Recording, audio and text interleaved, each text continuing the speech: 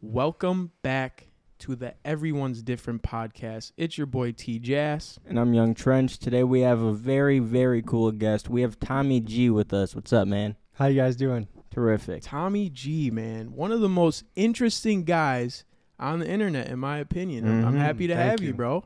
Thank you. I'm happy to be here. Yes, sir. How you doing? How's life? It's moving at 1,000,000 miles per hour, and I wouldn't have it any other way. Just constantly thinking of new ideas, new interesting people to go travel to. Working with YouTube, it's a love-hate relationship, but life is beautiful, and I wouldn't have it any other way. Yeah. So for everybody listening out there, why don't you give a quick rundown on exactly what you do on the internet? I make some of the craziest documentaries on YouTube. I'm a boots-on-the-ground journalist that goes to subcultures or wild, reckless, dangerous situations, and I get the inside scoop on what's going on. So it could be, we have one we're working on, a tent city in Phoenix where a lady has fentanyl in her hand and crystal meth in her hand and smokes it in front of us, and we explore the homeless problem there. To tonight, we're dropping one with these crazy gangster dudes that like packing heat, we'll say it like that, but all the way to things that are not as reckless and dangerous. But I spent a day with Muslims doing Ramadan. I spent a day with Jewish folks doing a holiday. So any sort of subculture or interesting group that might be hard to get access to or you might be interested in, I'll be there filming and talking to them. Bro, that is so interesting. Yeah, that's crazy. I love my job.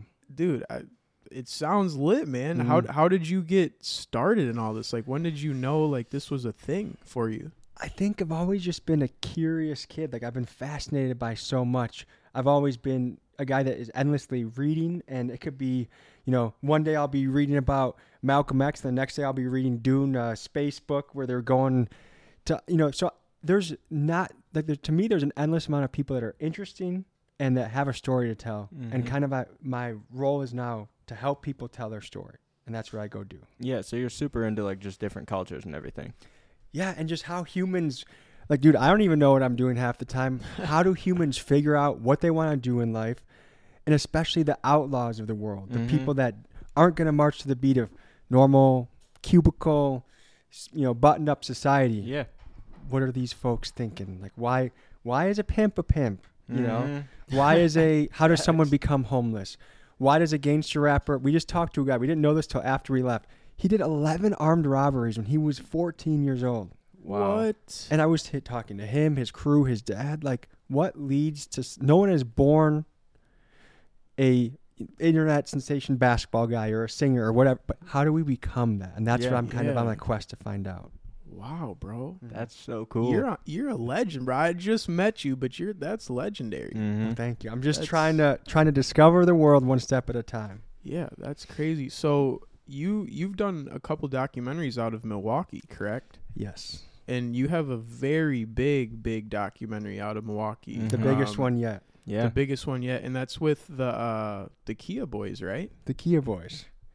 We gotta explain what the hell that is, because there's people that do know about the Kia Boys, but there's people that have no idea what the hell the Kia Boys are. Yeah, it's kind of crazy because everyone, whenever I was mentioning you, everyone kept talking about the Kia Boys, I didn't even know what it was, and I'm from 40 minutes away.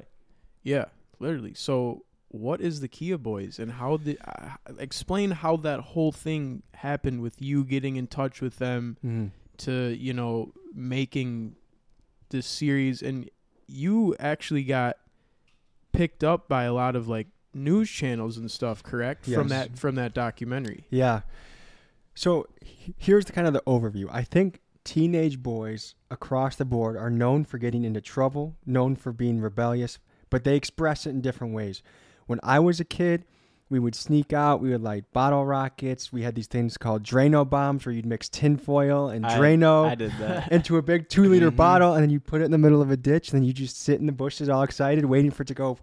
And so you do things to push the limit as a teenage boy. These teenage boys in Milwaukee and also all over the country, what they're doing to push the limit is they are stealing, in particular, Kias and Hyundais at a record rate. 10,000 cars in the last year, which I think comes out to 300 a day in Milwaukee are stolen. What? And it's not I would guess the same 200 to 300 kids are doing most of the stealing. And these kids are wild. They will drive on the wrong side of the road for fun. They'll drive on their high school sidewalk for fun. They'll drive through a park where kids are playing for fun. And so I had an idea. I had a few ideas. Idea that could change my life was how it was written in a Google Doc. One of them was jumping out of a plane while eating the world's spiciest chip. One of them was first time visiting a strip club, documenting that experience.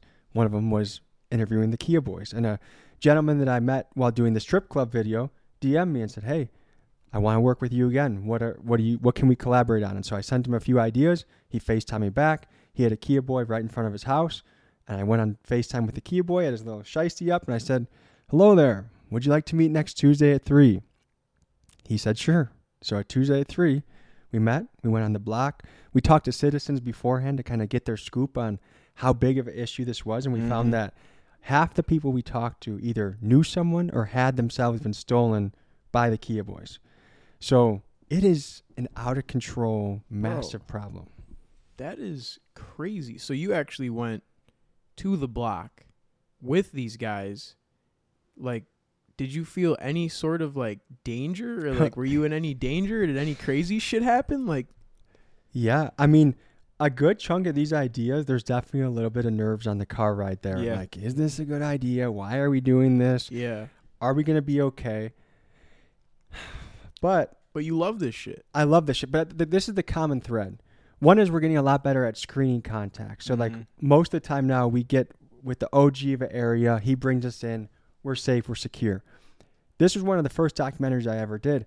So it was really just these guys want to tell their story. The only thing that I was really concerned about was them crashing in front of me, like trying to be too wild and trying to show off and them crashing, which they actually crashed into the front yard of a house during it. Oh.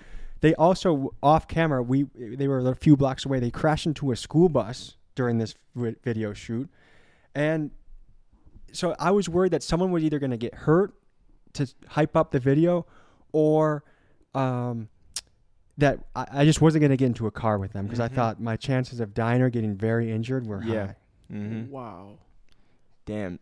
What the fuck? So, That's wild, man. I assume that these people, like, they were relatively cool to you. So you had a good experience with them, I assume. And that's something that I've been wrestling with a little bit. Like, even the guy that did 11 armed robberies, he said, I've been tying people up.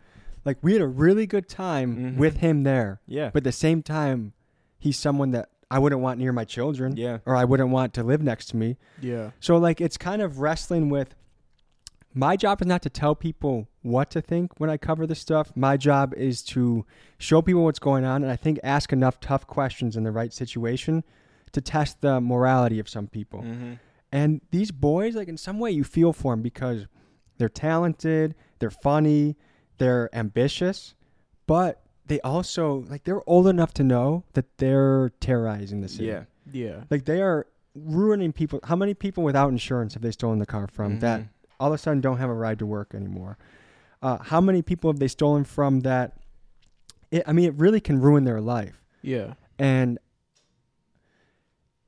so it is a difficult thing, I guess. Like, you want to share people's story, but I'm also not there. I'm not there to check them, but I'm not there to, like, hey guys, sign up for the Kia Boys. I got a link in my description. If you want to become one, we have a training program for you. You know? Yeah. You're in like a tight situation where it's like you're just trying to document their lifestyle pretty much. Yeah, and you're not trying to say it's a good thing, but they're also just not necessarily bad people. A lot of them just had the wrong upbringing that kind of creates that type of stuff. 100%. Like, I think these kids have been failed on a few different levels. Yeah. I think they've been failed at the home level.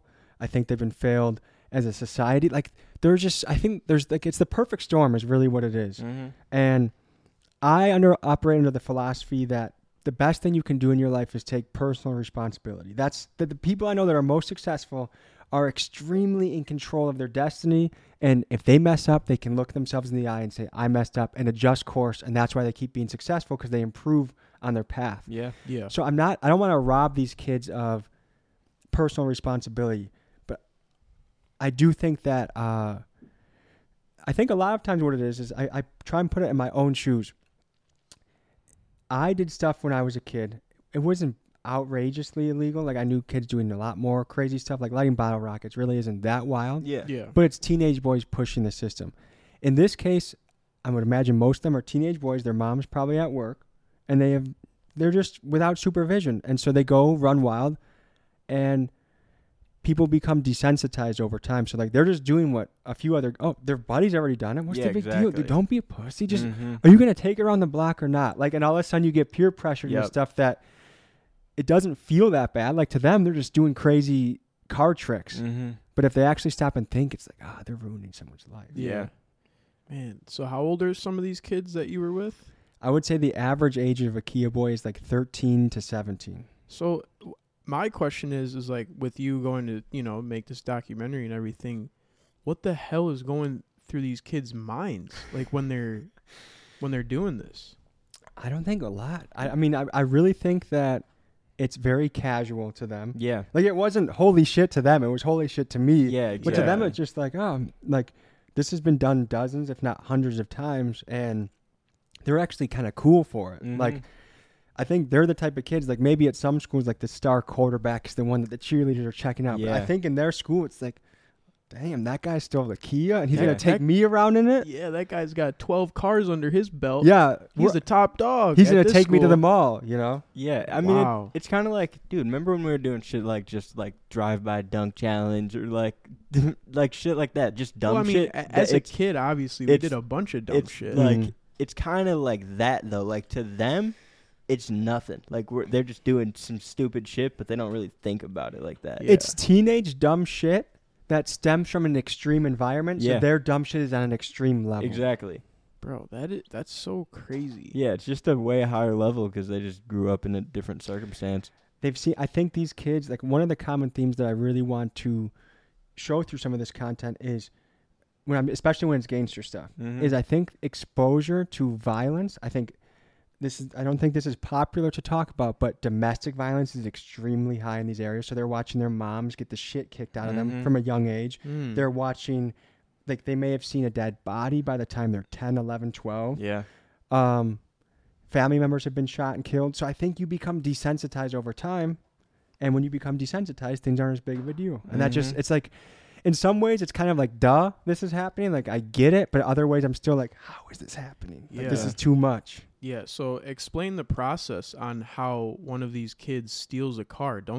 Are they hot wiring this thing, or like what? How do they even get how does that happen? A Kia has an easily manipulatable system where if you just jack down the drive area and you just have a I'm not a tool guy, contractor, but you have a screwdriver. You jack it down, and then if you have a USB carport, you can turn the car on with I think they have an app or something on their phone.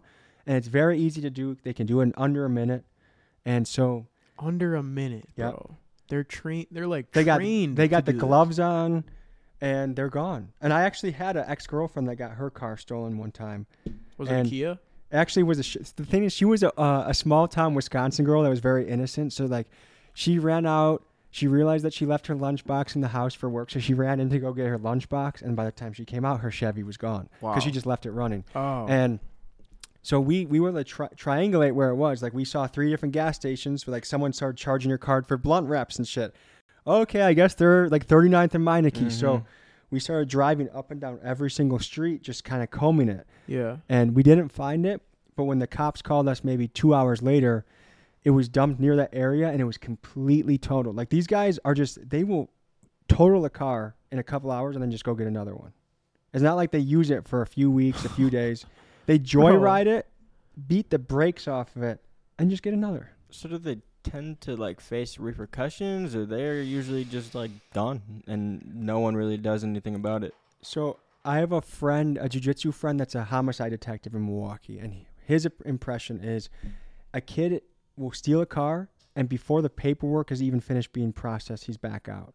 And you can return a kid to his mom 3 times in a span of a couple months, and it's a slap on their wrist. Because they're not adults. They're not adults. Yeah. There's got to be a consequence. Yeah. I don't think we should get medieval and do... but, like, if the punishment was noticeable enough, I think things would stop. Here's the thing that we've gone wrong with in this country is we've tried to say, mass incarceration with really long sentences. That's the answer. That's going to stop it. It hasn't. It hasn't stopped. And I don't think you should be putting a kid behind bars for 10, 15 years as a 13-year-old. That's crazy. Yeah. But what can be done, like at a program level, or what's a punishment that it sticks with them but doesn't mess with them for the rest of their life? Mm-hmm. Yeah, that would be my question, is like, what could be the solution to this problem? Because you said 10,000 cars a year, Mm-hmm. and that's what you said, 300 a day. Yeah, bro. I'm not saying we bring back. You guys know what they do in Singapore to people that mess up, like they cane them in public. I think that I would never want that, because if you give that power to a government, all has to go into the wrong person's hands, and all of a sudden I'm getting caned in the public square, and that's crazy. That you never should let the government do that. Mm-hmm. But that's a punishment. Like, do you think any car theft happens in Singapore?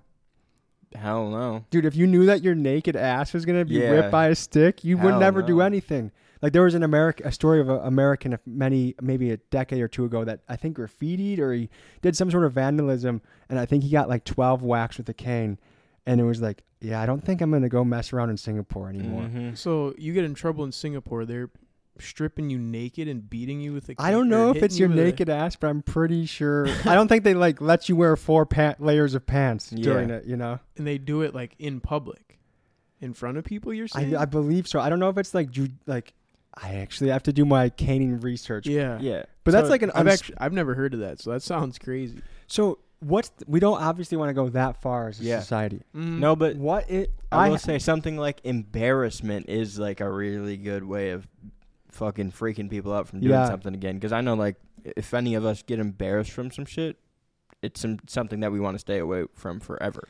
True. Yeah. So I was thinking maybe trash pickup would be a good one, because I don't know if you guys have traveled to Milwaukee, but it is like littering is one of my biggest pet peeves. Yeah. The amount of trash everywhere is unbelievable. Yeah. So I would say, like, carrot and the stick method. That, hey, either you get 2 years of heavy probation or whatever the time is, or you get, like, let's say 6 months of trash pickup duty. And it's not only going to be trash pickup, but we're also going to teach you financial literacy courses. If you want to get introduced to mechanical or like working with your hands, like trades. Yeah. Where you give you, so it's not only just, hey, you have to pick up trash for 12 hours a day, but if you choose this path, we're also going to show you some other things that can change your life for the long term. I don't know if it's been tried. I don't know if it's been successful. Like, some people are saying, like, why are you going to reward the criminal? But I think these are kids you just need to redirect. Yeah. They obviously have potential. Like, if you're that smart and reckless and daring, put that towards being an entrepreneur, a cage fighter, a professional chess player, a debater, like whatever it is that's on a high scale, like where it takes some cojones to do it. Like, I feel like the kid just needs to see another path, and they just haven't been exposed to it yet. I agree, because I feel like that's the case a lot of times where, like, these people are extremely smart, and they get the shit that they need done. It's not like they're not motivated either. They'll fucking do what they have to do. They're just putting it into the wrong things constantly. Yeah, it's like, how could you take that smartness that you have and just do it in a different field that's legal, and you getting legal money?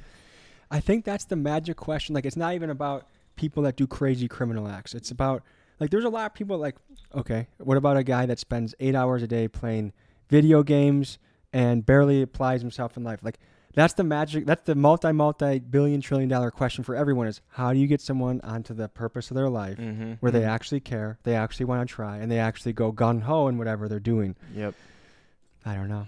Well, a lot of it comes down to, like, passion, really. Like, finding what you love. Yeah, exactly. Like, if you're passionate about some shit, then you'll go like full for it. But 100%. If you're not, especially it's easy with doing some shit like that, because, like, you got all your homies doing it and stuff, and maybe your homies aren't into what you're into, so they're not going to follow you into that path. So sometimes you have to do this shit by yourself, which could not be nearly as fun.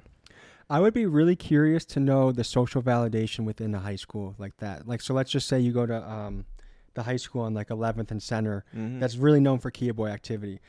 When those guys come into the class, I'm really curious, like, what the rest of their classmates think of that about them. Are they like, this guy's the man? Or are they like, I'm too scared to call this guy out because he might beat the shit out of me or pull Yeah. a gun on me. So I'm just not going to say anything. I really wonder what the average person, because it's a small percentage of those boys that are really doing most of the stealing. Mhm. Yeah. So what does the rest of the class think about them? Have you thought about like trying to get into the school to like document that and figure out, or even, talk to some other classmates that might know these guys?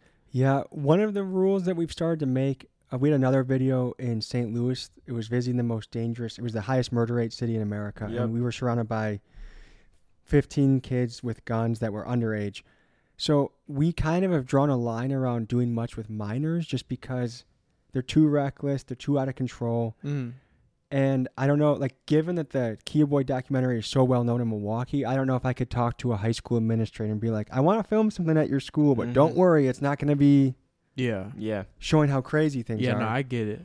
I was just wondered if that was like in your brain process of documenting. I would definitely love to hear more opinions because I've gotten to talk to a bunch of people in Milwaukee about it, and I think most people are happy that it's been covered and brought to light because they're like, no one was really giving a shit about this, and now all of a sudden, like that video was in every email box for every police officer in Milwaukee. Even new hires are starting to have to watch that video. The mayor watched that video.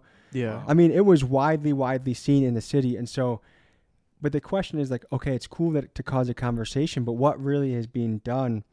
And I feel like the people in Milwaukee politicians step up, they have this grand statement, and then what really changes? Yeah. And is it really the politician's responsibility? Like, it's not like the mayor is stealing the cars, but as a mayor, what do you even do Yeah, like how do you to fix curb it? that? Yeah. Because even chasing these guys is too dangerous. They have rules that if it's a high-speed chase, that they don't chase because the chances of someone getting killed in the chase is so high. Yeah. So what do you even, like, they almost know that they can get away.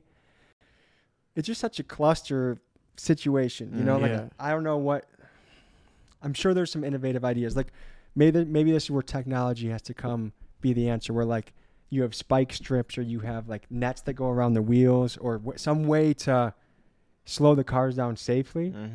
I don't know what the answer is. I'm not an engineer or an innovator like that, but it definitely, I'll say this.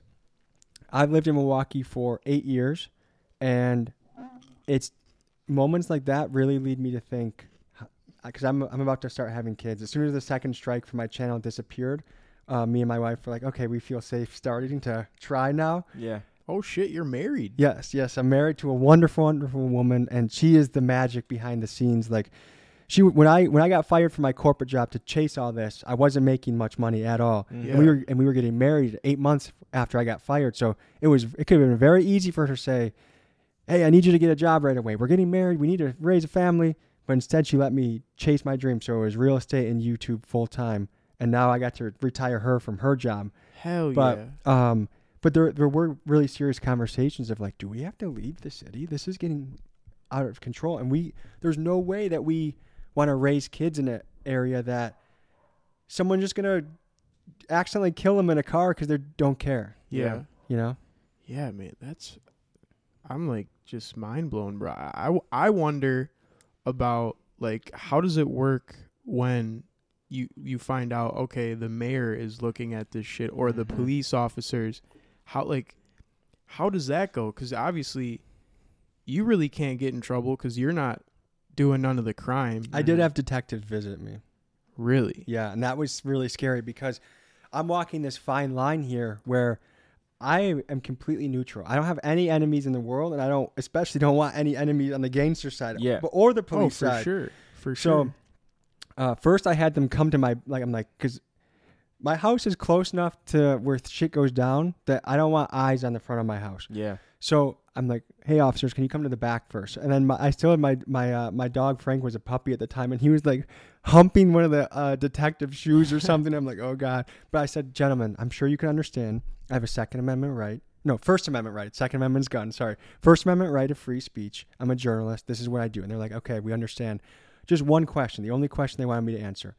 Do you feel that these boys had any sort of sympathy or remorse about what they were doing? And I said, honestly, no. And they're like, thank you. And then they left. But that was I got really paranoid around that time. And saw a clip where you guys were talking about social anxiety and stuff like that. Like, Yeah. there's been a couple moments living in Milwaukee where I'm like, am I going to be in danger of of getting shot? Because luckily, because I'm in the really tough neighborhoods a lot, and I feel like the brand is very strong in the hood of Milwaukee. Like guys will stop me on the street or stop me at the Walmart or stop me wherever, and 99% of the interactions are very, very positive. Yeah.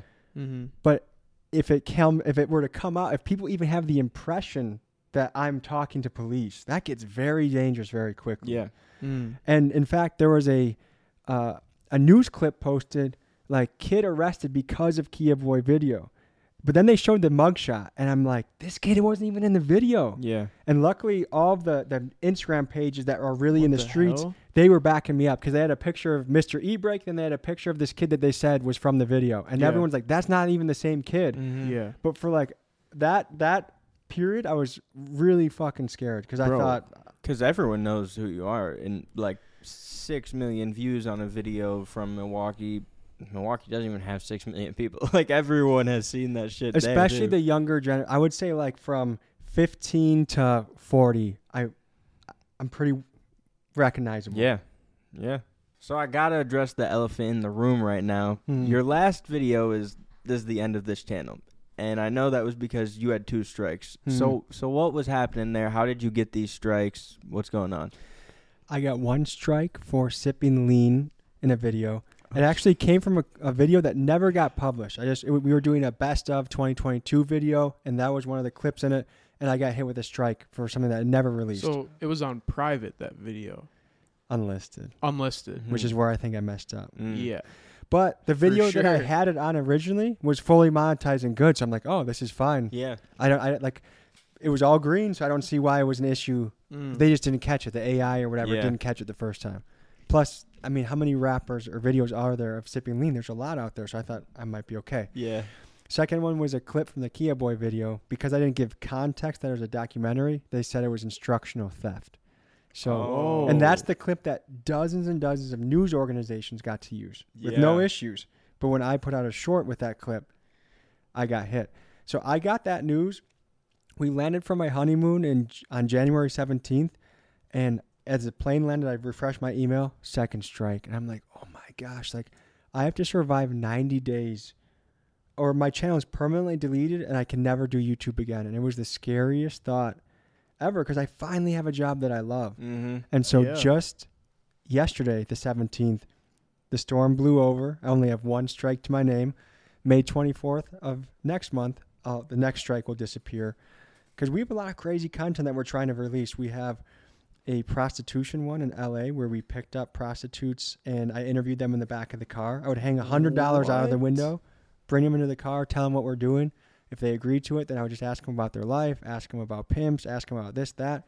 So, like, there's been a lot of content that we have that I've been afraid to upload because I don't want to get my last strike. Yeah. Yeah. Have you thought about releasing this content on other platforms that do allow that type of content? Everyone comments Rumble, but to me, Rumble does not have the critical mass of audience. YouTube is by far king, and there really is no career without YouTube. I don't think.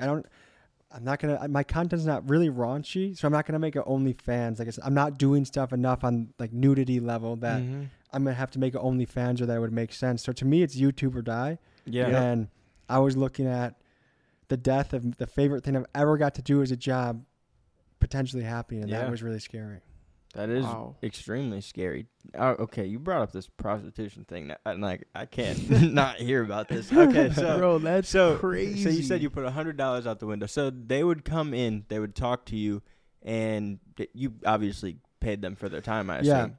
So the basic, because at first I was so nervous because I'm like, I don't even know what I'm doing, dude. Like just the act of like rolling down the window and being like, hey, like I don't even know how to talk in the right way. Hell no. Like I wasn't smooth. So then like I'm like, okay, money does talk. So then I'll just hang out. Like, I got rejected a couple of times. I'm like, dude, I can't even pick up a prostitute. So then Yeah. we start hanging the money out the window and just saying, hey, I'm a documentary filmmaker. I can either give you a mask or you can blur your face. 5-10 minute conversation, $100. What do you think? And 2 out of like 9 said yes. And we'll drop that episode in 2 or 3 weeks. And I'm really excited about that one. That is Wow. crazy. We also got to talk to a pimp. And the first pimp we met in Chicago was not like a heavy-handed, crazy pimp that you would imagine. He was more of just like a kind of bodyguard and friend. Mm-hmm. He wasn't like an enforcer, but this guy that we met was just such a piece of shit, dude. Mm-hmm. Like, oh yeah, I'll be bossing these chicks up. And I'm just like, how are you bossing them up if you're stealing all their money, man? And he's just like, That's but then that's just a weird thing, bro. But guess who taught him the pimping game? His aunt. Really? So it's like, I remember I read the Iceberg Slim book, one of the most famous pimps of the 1940s. The first paragraph is him getting sexually molested by one of his mom's friends. He's eating the cooch of a woman, and he's 3 years old. What? The fuck? So like within the first paragraph, it's like, oh, like I get, like now no one's born a pimp, but it's now that I just read that paragraph of what happened to you when you were 3. Yeah, it fucks you it up. starts to make more sense Bro, why what? you are the way you are. Mhm. That is fucked. Yeah, nah, some shit like that will put you on a fucked up path. I guess a common theme that I'm realizing in a lot of these, like whether it's talking to homeless people that are addicted to drugs, Yeah.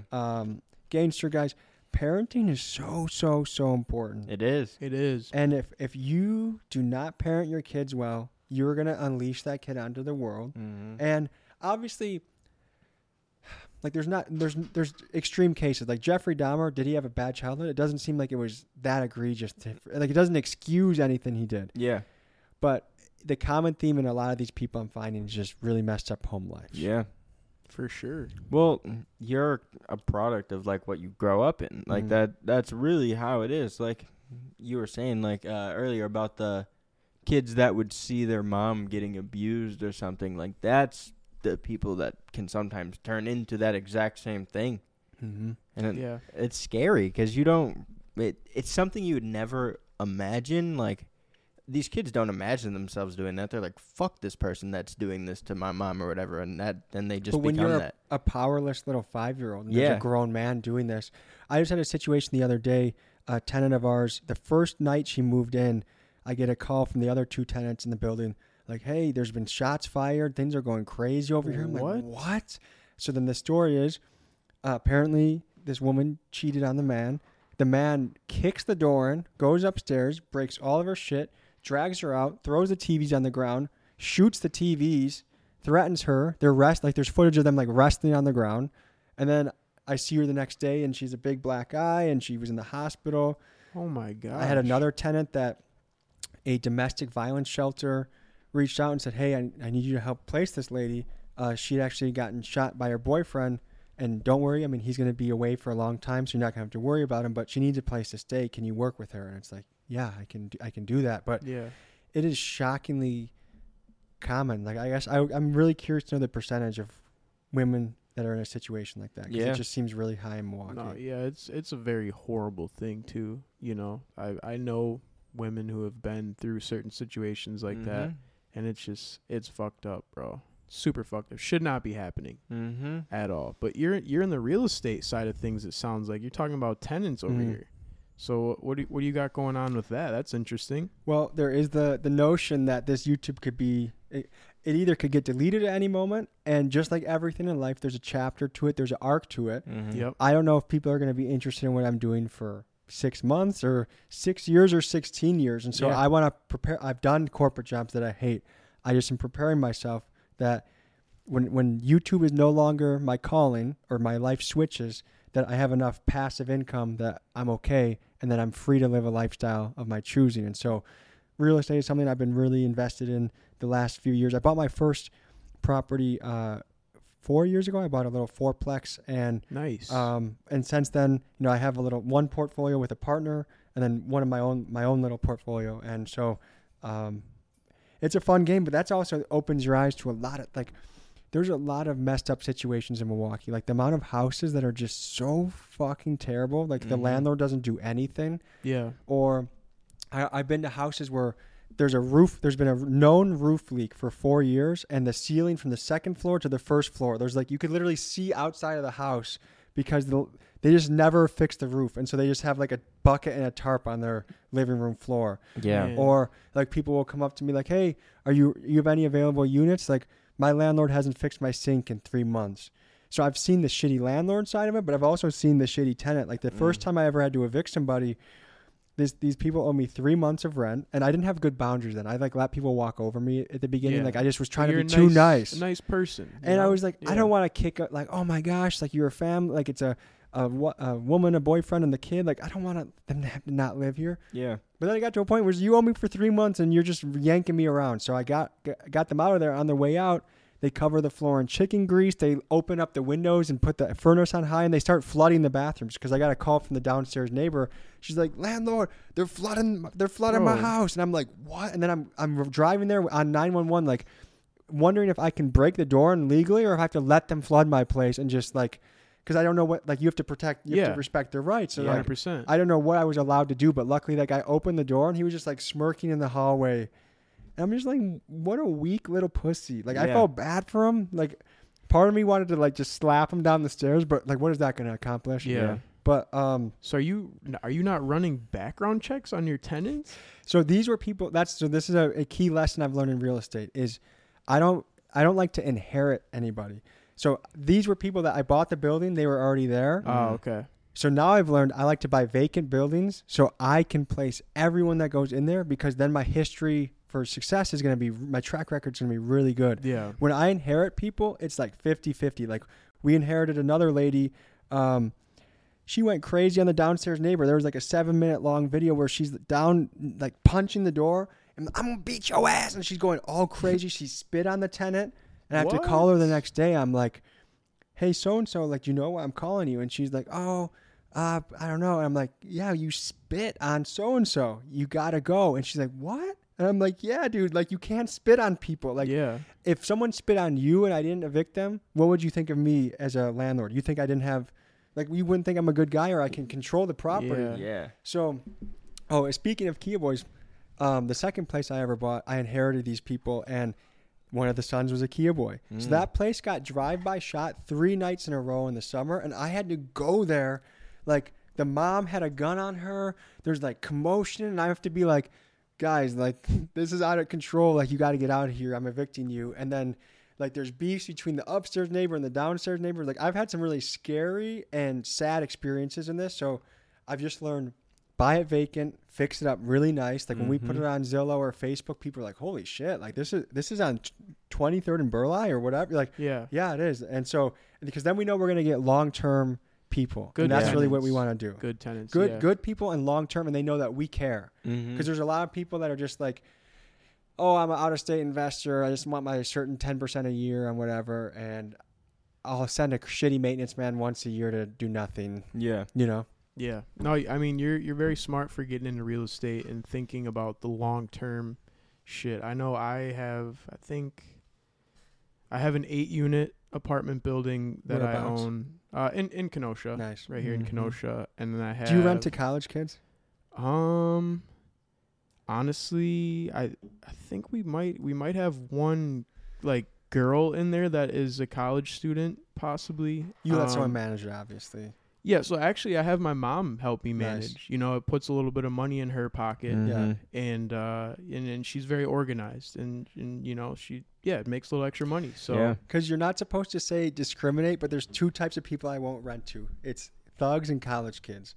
And maybe I'll switch it up, but I feel like and maybe discriminate isn't the right word, but like I've had it where like totally obvious gangster guys are walking the property like they with like the beeper phones and like they're calling them, oh, this is gonna be our spot, and I'm like, oh no, like I've gotten better at screening people, but then I also like seeing how college kids live. Like I don't want my floors to be sticky as hell and have to replace them every single year. Yeah. So I feel like those are the 2 types of people that I'm like, probably not worth the trouble. Yeah. No, we just, you know, we run a normal background check. We look at people's records. We look at, you know, their past records, if they've ever been evicted from, you know, a property or something. Like if someone's gotten evicted multiple times, like no way, you're not coming in here. Yeah. No chance you're signing a lease to live in my building. No way. But yeah, so real estate is a great thing to get into, bro, for long term. Like I got a couple properties, like I said, the 8-unit. I own a condo. Nice. Paid it off, and then I have someone in that condo right now that is obviously paying rent, but that rent is paying off my mom's mortgage because the condo's paid off already. Nice. So my mom has no house payment. Isn't it fun getting all these little streams on the board and just seeing, Bro. like, it's a game. Life is a game, It's dude. like Hell yeah. Monopoly, bro, Yes. in real life. Mhm. Monopoly in real life, but it's fun, and I'm happy I got into it because by the time I'm 40, if I have 10 8 units that are paid off by the time I'm 40, That's retirement. I'm Or that's cash flowing $100,000 plus a month Mhm. just off, I'm just by starting now. So Mhm. good for you for getting into that, bro. Yeah, and it's good because, like you said, bro, you don't even that third strike or some shit. You never know. Like, YouTube's not guaranteed forever. Like, this shit could end in 6 months. It could Mhm. end in 40 years. Who knows what the So hell's gonna it is. happen. It is always smart to have like a backup plan. Like, even if you think about some shit like TikTok, like if that shit got closed down, who knows what some of these kids are gonna do? So it's always good to have Yeah. something like real estate to keep you financially stable. 100%. Yeah, that's weird with the TikTok shit, how they keep saying that it might get banned. I don't Mhm. know if you've been seeing that. Yeah, it seemed like they Um, cause a big hoopla and then nothing happens. And Yeah, then like 3 months exactly. later, the story resurfaces and then nothing happens. Exactly. But my thing is I'm curious to see, let's say they do ban it, right? What's going to happen to all of the people that blew up on TikTok that are, making money off TikTok brand deals and stuff, but they don't necessarily have that same following on the other platforms? Yeah, it's interesting know? because it could be something similar to, like, remember when Vine shut down? There was a lot of Viners that completely disappeared, and then there was the people like Logan Paul, David Dobrik that Just kept going. they just switched platforms and were fucking massive and just absolutely ran YouTube. It could be like that if TikTok were to shut down. Yeah. I think overall, TikTok is not designed for longevity. I think No. long form content like podcast and video and YouTube videos are where you can actually build a relationship, build a good following. I don't think anyone that just like doing the trendy whatever dance for 15 seconds, that stuff doesn't last. So I think like even some of the biggest TikTok stars, like a guy, let's say Bryce Hall, blew up very quickly. Mm-hmm. But it's hard to sustain doing Mhm. something that's doesn't have any depth to it. Yeah. And so I think if TikTok disappeared, there'd be a good amount of resourceful entrepreneurial people that would transfer their following and go onto YouTube and be completely Mhm. fine. But then there's a lot Mhm. that would just disappear. Well, also a lot of that comes Yeah. down to if you're like actually a really talented content creator and you could make the switch over. You're I good. apologize. You're good. You're good. But I don't know if everyone's really capable of making that switch. That's why Yeah. some people it never worked for. Yeah, no, for sure. So we've talked a lot about the Milwaukee area. Hmm. Are you from Milwaukee, or where are you born and raised? Like, where did this The happen? mean streets of Crystal Lake, Illinois. Crystal Mhm. Lake, Illinois. Yeah. Mean no streets. shit. Yeah, it's like a suburb an hour north of Chicago. Okay. Yeah, I'm familiar with it. Yeah. Okay, how was it growing up there? Wonderful. I mean, I got to have a cool childhood where I was running around in the woods into tree forts and catching snapping turtles and riding my bike all the way around. And we had a lot of free reign as kids. Like, it was kind of a childhood where it was like, oh, when we ring the bell, you come home for dinner, Mhm. kind of a thing. Hell yeah. So- yeah. Mine was if I heard my pops hit that whistle, he was like, woo, woo, I better get my ass home for dinner. I just look for the street lights, man.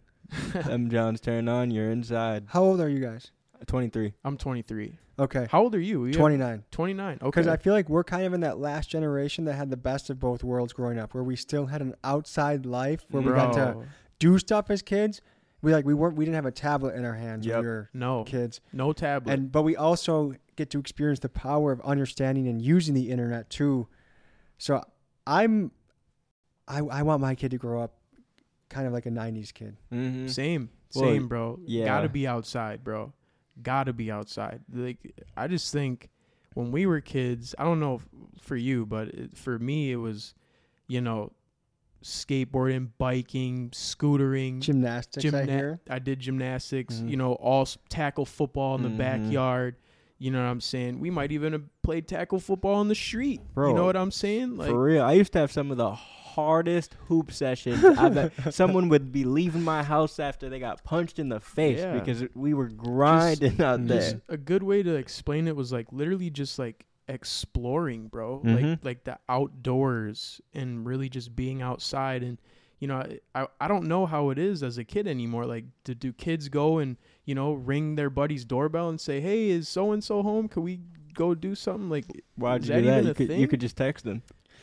It's so different, Which is crazy bro. because I was like late on this, but I didn't even have a phone until I was a freshman in high school. Yeah. Were your parents relatively strict for your upbringing, would you say? No, just broke. It wasn't strict. It just we didn't have a lot of money, so I never got a phone until it was like.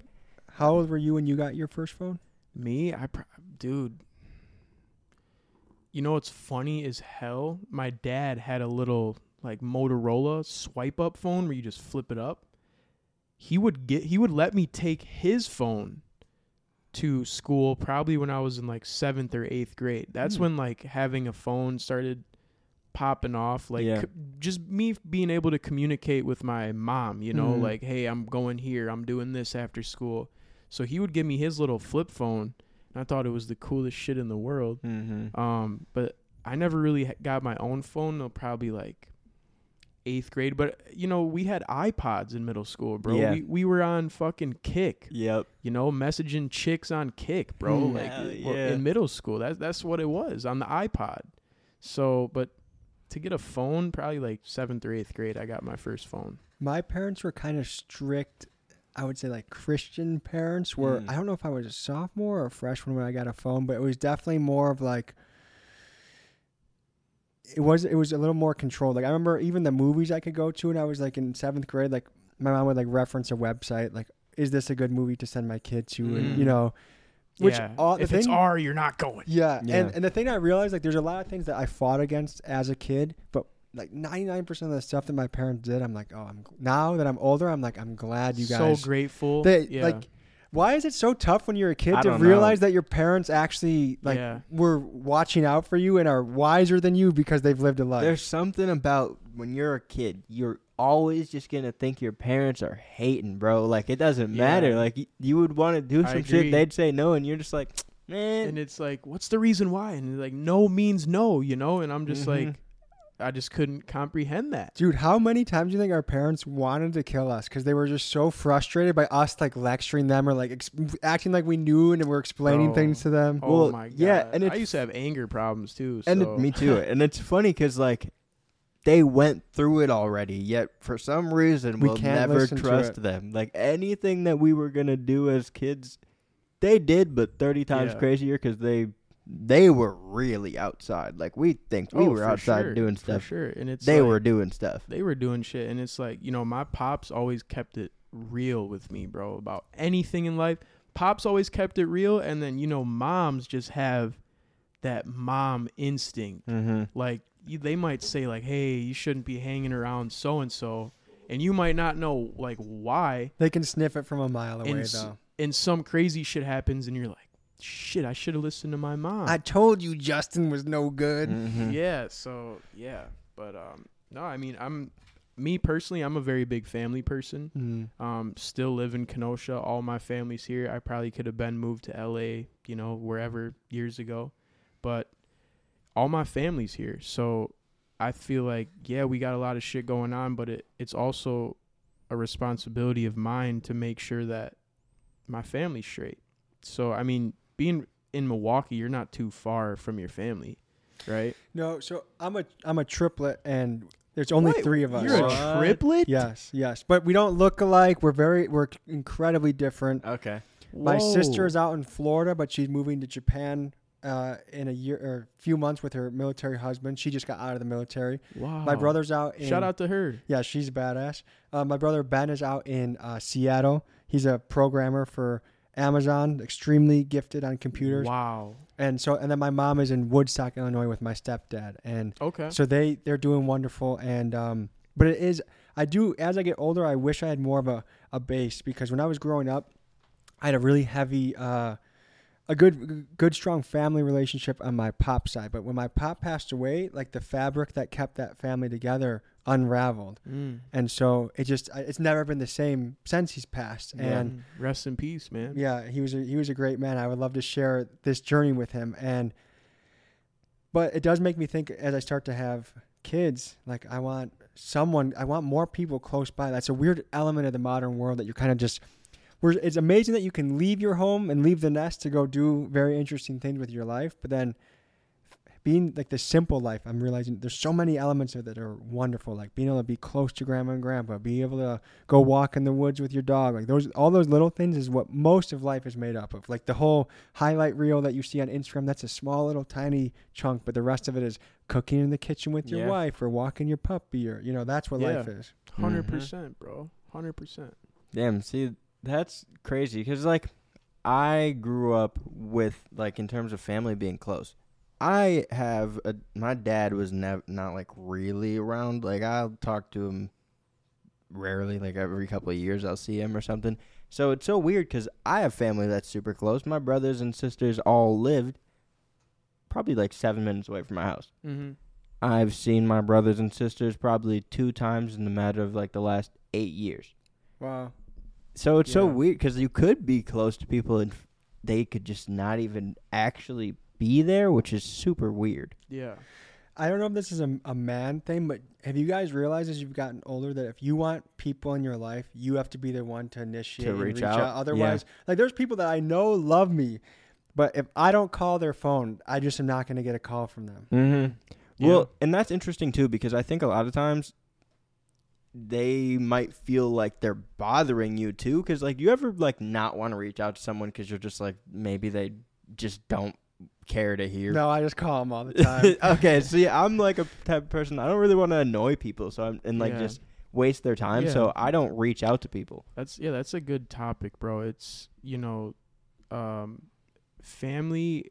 For me, I have so much family all over Chicago area, just everywhere, bro. North Dakota, Montana, some in Cali, some in Florida, some in just all over, Colorado, random places. And it's hard for me to stay in touch with every single family member, but that's why I kind of have like a family Facebook page where it's only family. I wake up every day, bro, and I do this shit for my whole family because they're all rooting for me, bro. I see on Facebook, as soon as I post something, 2-3 shares. Always my aunts and uncles that I never see sharing my shit, trying to post it out there. And like, I know all these people love me, but it's just we get so busy with everything we're doing. I have this Facebook page to post on there so they can stay updated, with my life and everything. And if I didn't have that, they probably wouldn't have a clue. But shout out to Facebook. For real. Shout out Mark Zuck. Holding it down over there. Yes, sir. So I have a question about when you were in high school. Mm-hmm. Did you know that you were going to be doing any of this? And what are some of your classmates thinking about what you're doing now? Or like, was there any like hate towards the shit you were doing from people that you knew or were close to in your hometown? Or how does that work? One is I've always been an adventurous kid. So I think I could have gone in a lot of directions in a career. I could have been in a circus. I could have done Vice Media. I could have done a lot of different things, but I think it was obvious that I just wasn't going to be in a cubicle. I just couldn't do it.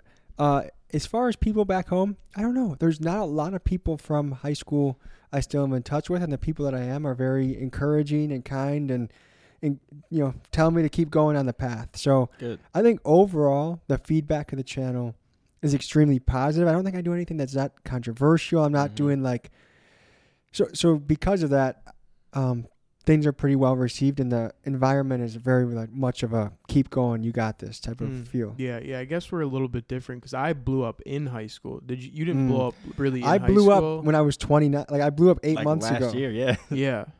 Okay. So, and I really started launching videos in after I left college even. So, like, I was known as kind of a rapper in college, but I wasn't. Like, you were making music?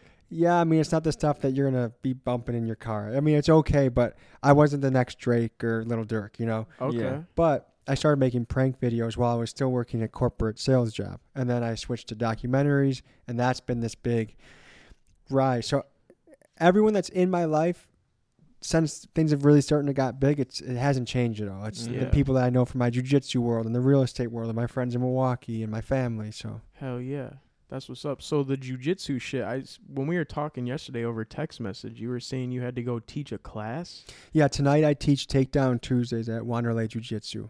So I've wrestled since I was 10 all the way through college, and that's right. Takedowns are my specialty, especially for around jiu-jitsu guys, and so I can teach people how to take a moving body that's resistant down to the ground. Yeah. Wow, that's interesting. Mm-hmm. I would have not known that about you if you would have never texted me that. Yes, and then wrestling and jiu-jitsu is the perfect marriage because wrestling is how to take someone down and control them on the ground. Jiu-jitsu is how to finish them on the ground. So like they go hand in hand as far as a fighting style. And you've been doing that for how long? Jiu-jitsu 5-ish years and wrestling almost 19, 20 years now. Really? So were you good at wrestling, like in school and stuff? I was pretty good. I took fourth in the state in Illinois, and then I wrestled high level D3. So I like my senior year, I beat the national champ twice. I beat the 5th and 6th place guy in the nation. So I mean, I was a elite D3 guy. That's how I would put it. Mm-hmm. Where did you go to college? Whitewater. Whitewater. Oh, really? Yeah. Okay. No Cool. shit. Yeah. You wrestled up there? Yeah. That's lit. Yeah. Good for you. I love it, and that was what made college worth it. Most of college was nonsense. Mm-hmm. There's not really like maybe 5% of the classes I took there was like, this is directly affecting what I'm doing right now or it's impacting me. But wrestling in college made it all worth it because the discipline of having to, hey, you're up 14 pounds. You got to cut that every week for the entire season and yo-yo all the way through. And also just the focus. Like there was a deep belief on my team that we were going to be team national champs, and then everyone was shooting to be an individual national champ. And so like we took 2nd, 3rd, and 4th in the nation my first 3 years as a team. Wow. And so we were so close to that national title. And and that would be something like going to the wrestling room, lights are dim. I just put my iPhone on the speakers and I'm listening to Gangster rap and I'm just jump roping while facing like the wall of national champion and just being like, I'm going to be on that wall. That's what's up, bro. Yeah. That's that motivation. Yeah. Pushing yeah. cars. That was one of my favorite workouts. I'd get a buddy, go to an empty car lot or a street, and we'd push cars. Pop that bitch in neutral. Yeah, you used to do that, right? I used to do that too. That builds the power in those legs, you know? Yep, that's how we got dunking, bro. I'm only 5'9", but could dunk on 10 feet. Yeah. Somehow I did all that car pushing. I only have a 4-inch vertical. But yeah, no, we would push it, but we would also like push it backwards too. Mm-hmm. We Like reverse it, lean up. Yeah. Yep, and that would really hit the quads, bro. Yes. Different type of workout. Yeah. Yep. Different. And it's, what's good about those too is it's all like injury prevention, bro. When you reverse that shit, it's all injury prevention. The knees over toes guy is big on that. I don't know if you're familiar with him. Bro, I'm really good friends with Ben, so that's what I've been doing. Yeah. He's kind of revolutionized workouts in that way. It's really cool. It's insane, bro. And it's cool how his mom, she might be, I don't know how old she is. I could be wrong. She could be 80 something or 90 something, 70 something. I have no idea. But he's got his mom out here doing these workouts, like squatting and just really showing that like these workouts can really change a human's life. Like no matter what your age is or the condition you're in. I just saw a statistic that 70% of Americans are overweight or obese. That wouldn't surprise me. That blows my mind, and that also is so sad because, like, no one really feels like. I know we're in like everyone's beautiful stage where you can be 400 pounds. Oh my gosh, you're so beautiful. You're a model. Like, okay, we know how people really feel, but not even having the own joy of experiencing what your body is capable of. Yeah. Is you're robbing yourself. And then like that's one thing that sticks really close to home because my pop passed away young. I was a senior in high school, and he was big the entire time I knew him in my life. Very big. And like there's a lot of stuff that he's missing because of his weight. And so like that's maybe something that's ingrained into me of like being really, really strict with my health and diet. And but also like when we would play catch in the backyard, he would throw the ball and I'd run for it. But I wasn't throwing him any routes. You know what I mean? And that's not, I'm not complaining about my childhood. He was a fantastic dad. No, but like and I love him so much. When you become a dad, you would like to be able to be super active with your kid. Yeah. And so I just feel for anyone that doesn't get to enjoy their own body.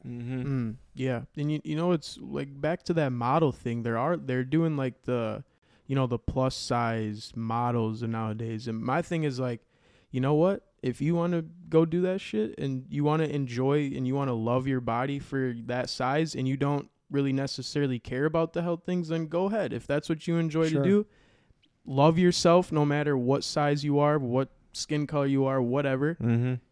Just go enjoy it. 'Cause I actually know a lot of female models who are in the plus size model industry. Yeah, for sure. And it's like, bro, they're the happiest people ever. They don't care about what they look like. They I love definitely think people themselves. should be happy in their own skin Yeah. and should feel comfortable. I guess it's to me when it comes to a rub is when we act like it's healthy. And I think that's one thing that people are trying to push nowadays. For sure. You can be as big as you want and enjoy yourself. Please do. But don't tell me it's healthy. Mm-hmm. That's where we gotta. And obviously, there's lots of different body shapes. So you can be thicker and still be a healthy person. But I'm saying, if you're 600 pounds, there's no way you're gonna explain it to me that you're healthy. Mm-hmm. Oh, for sure. Yeah, I mean, yeah, I get what you're saying. Yeah, no, it's valid. It's very valid. Because I mean, I think there's like a big agenda in the world right now where people are like, no matter what, like. I'm not saying you're not amazing because everyone's fucking amazing in their own way. It's just like you can't push on to me that like it's good to be like that because I want to be healthy. I want to live as long as I'm trying to live to 180, like straight up. So like, let's get it. We trying to live to 1,000. Like at some point, I will put my fucking brain into a robot if that's an option. I'm going for as many generations as I possibly can. Brain into the robot. You're a brave soul. I wouldn't sign up for that at all. I would. You're a brave soul. You've been to Old Block, buddy. You're scared. Yeah, we got to talk about that, bro. So you actually went to Old Block, Chicago. That is it's an interesting area. An infamous area. Infamous area. Yeah. 100%. How was that experience? Well, first of all, one thing that was nerve-wracking about it was all these videos we do, I talk to the contacts. I talk to them 3 or 4 times on FaceTime. I talk to them on the phone. I get a feeling of who they are and whether we're going to be in good hands.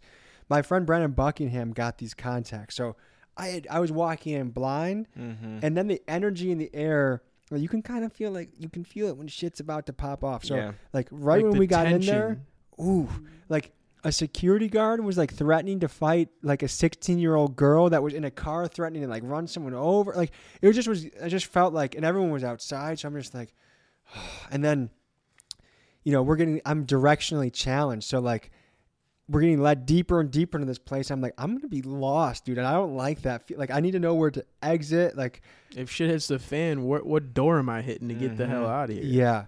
But it ended up being a really good experience. And that was the final installment of my Hella Sus Bars series I used to do, where I would go to the hood and do homo bars. Because I always think there's this funny dynamic of going to very masculine, macho places. Yeah. And then saying sus stuff. Like, it just is so funny to me. That's crazy. What did they say when you hit some funny bars over there? Laughed, and then all of a sudden we're just like, hell no, Yeah. That's funny. But I think more so laughing. Like they were kids, and I feel like they were having a good time with it. Well, I think it's also like a strong generational thing. Like if you get people that are like our age doing that shit, it's cool. But like you find like the right thug that's like 40, 45, they're gonna be like, what the fuck are you doing? Yeah, like, get away from me. Yeah, but at our age, I don't know, we kind of like grew up like video games and shit like that. Like anything like that, everyone's just like whatever. Yeah. So what exactly did you do at O Block? We walked in, we were dressed like ridiculous rappers. I think I had a do-rag, and then Brandon Buckingham had like a cheetah print suit on, like a tracksuit. And it was partially like kind of interviewing them, but then also like, and they were spitting bars, and then we're like, okay, we got to go next. And then we'd say something just way off the wall, and they'd be like, whoa, who are these guys? Okay, so the time you went, I wasn't doing documentaries at that point. I did prank videos for 4 years on YouTube. Okay. Looking back, I wish I could have done a more serious documentary, but now it's been done a couple times, and I like to keep things fresh. Yeah. But got some balls, buddy. Yeah, that was one of the things. When we got back in the car, I was like, okay, very good. Yeah. Let's go home. I only had one experience in O Block in my entire life, and I went there. I think I was like 15, and it was like on some stupid shit where I was like, oh, I'm a tourist. Obviously you're not supposed to fucking do that. This is a very serious place, and you had no connections going in there. No, you should never take it in that way. That's rule number one. Never. And I think it's disrespectful. I never would do that again. But I just remember going there, and I was like, shit, I gotta take a picture. I'm like in O Block. I gotta do this. I remember getting stopped by the police. The police were like, you don't look like you should be here right now. Like, what are you doing? And I was just like, I mean, I just kind of wanted to see what was happening. And they were like, well, we suggest that you leave because the house, like, literally right behind you right now, 2 people were just killed 6 minutes ago. So you should get the fuck out of here. And I was like, a cop told you that? Yeah. And she was like, you should leave. You don't look like you're supposed to be here. And I was like, okay. She helped. She was definitely. Yeah. She might have saved your life. She was bro. genuinely just like, well, bro, nah, it ain't for you. You're a little white to be here, buddy. And I was like, oh. There are some places you cannot go without an inside connection. Like one place that we're looking into is going to Brazil in July, and like getting connections into the favelas. Because I'm not walking in there without one. I don't know the language, so I can't tell what people like. Oh, like when people are chirping, is it a good thing? Is it a bad thing? Yeah. But that's like number one in all these videos that are dangerous that we've done is have a good contact that knows the area, well respected, not someone that just beefed with someone last night and you have to inherit their beef and get drive-by the next day. So it definitely, you got to do your homework. But as a dumb 15-year-old, you just think, oh, I'm just going to go. Yeah. You know. Yeah, that's what I'm saying. I also wanted to ask you, what are your future plans? Because you could still be going to, like, so many different things. You could go to festivals, document stuff like that. You can go to fucking, like, Africa. You can see, like, poverty-stricken places and like really get to know other stories. So what's your future plans? Where do you want to go? There's endless things you could do, bro. It's so crazy. Number one is to be known as one of the undeniable documentary platforms on YouTube. The guy that will go boots on the ground anywhere, anytime, anybody. That's important to me. But then I really want to raise the element of journalism. Like, I think one thing we have really going well in the channel is our ability to go places that are crazy, but I still need to, like, our storytelling, our, like, just the process. We've only been doing documentaries for 10 months, so I just really want to become really proficient in the art of that. And so that's something that we're really working on. But as far as where, there's, like, for instance, we always work on ideas by location. So, like, we're going to have a Miami trip, so, okay, we're trying to work on a piece with Kodak. We're trying to work on a piece with BOP Kosher. We're trying to work on a piece with a Miami Playboy on a yacht. We want to go to a reservation. We want to, like last time we were there, we did snake hunting. We caught a python. So like there's endless amounts of things to cover. And I'm just looking for interesting people, interesting stories, and also hard to access things. Like if 50 other people can cover the story, it's probably not one that I want to cover. Yeah. I want to go to the spot that are like, there's an element of how did you get in there? That's kind of, I think, part of the brand. Like, would you do some shit where you went to Mexico or something and did something with, like, oh, you've already considered We got this? guns pulled out. We got raided by Mexican police, dude. We were interviewing this guy named Hostage, and they were suspected of selling drugs. And so 3 Mexican police with masks came in and had us get on the ground, and they deleted our camera footage, and that was probably the scariest moment we've had yet. But and then we want to be careful because, like, okay, like this would be a dream and a nightmare at the same time. If El Chapo said, "Hey, man, I love your work. I want you to come to my house and interview me," part of me is like, "Am I gonna die?" And the other part of me is like, "This is an opportunity of a lifetime." So, like, we definitely want to balance the danger. And the thing that occurs to me in my future is, as I start to have kids, I don't know how I'm gonna change in my.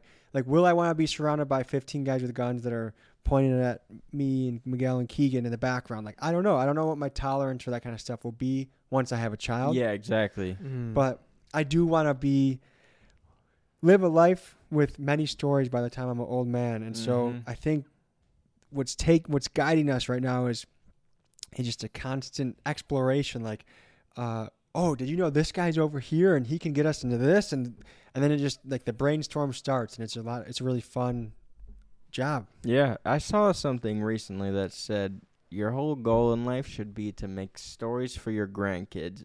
And I think That's a fact, bro. like you are going to have some of the coolest shit that you could possibly tell someone. So I think you're doing it right. And you have it documented. That's what I'm saying. That's the cool thing. So they can't be like, you're full of shit, yeah, granddad. exactly. No, trust me. That's what I'd be thinking about, too. Like, we've done so many videos with iconic, like, celebrities, basketball players, whatever it is. Like, I can't wait to show my kids that shit or my grandkids that shit. And I think the underlying message that comes from those stories is just like, look, little one, like you can become what you want in this world. You could do whatever you want. It's going to take struggle, and there's going to be a lot of times where you embarrass yourself, you look dumb, you lose money, you have a bad day, but like you can do it. You just got to knock on enough doors and they'll open for you. 100%, bro. 100%. Well, shit, we've been talking for a minute. Yep. I think it's time to wrap it up. Tommy G, it's been a legendary hour talking with you, bro. Yeah. Hey, big pleasure, guys. Thank you for having me on. And let me just end this by taking a wonderful sip of this Goat Talk fuel. Yep, Goat Fuel. Go ahead. I'm an investor in Goat Fuel, so go check that out. But this is the Everyone's Different podcast. I'm Tristan Jass. Young Trench, and also they will be doing a podcast for him as well. So whenever that's out, make sure to check it out. Yeah, that's the Tommy G Show. Yes. The Tommy G Show on YouTube and all of our other platforms. You guys will see that. Links will be in description for all of Tommy's social media. Make sure you go follow him on every social media, and also check out the Everyone's Different podcast on all social medias. Links in description. Love you guys. Peace. Peace. Peace.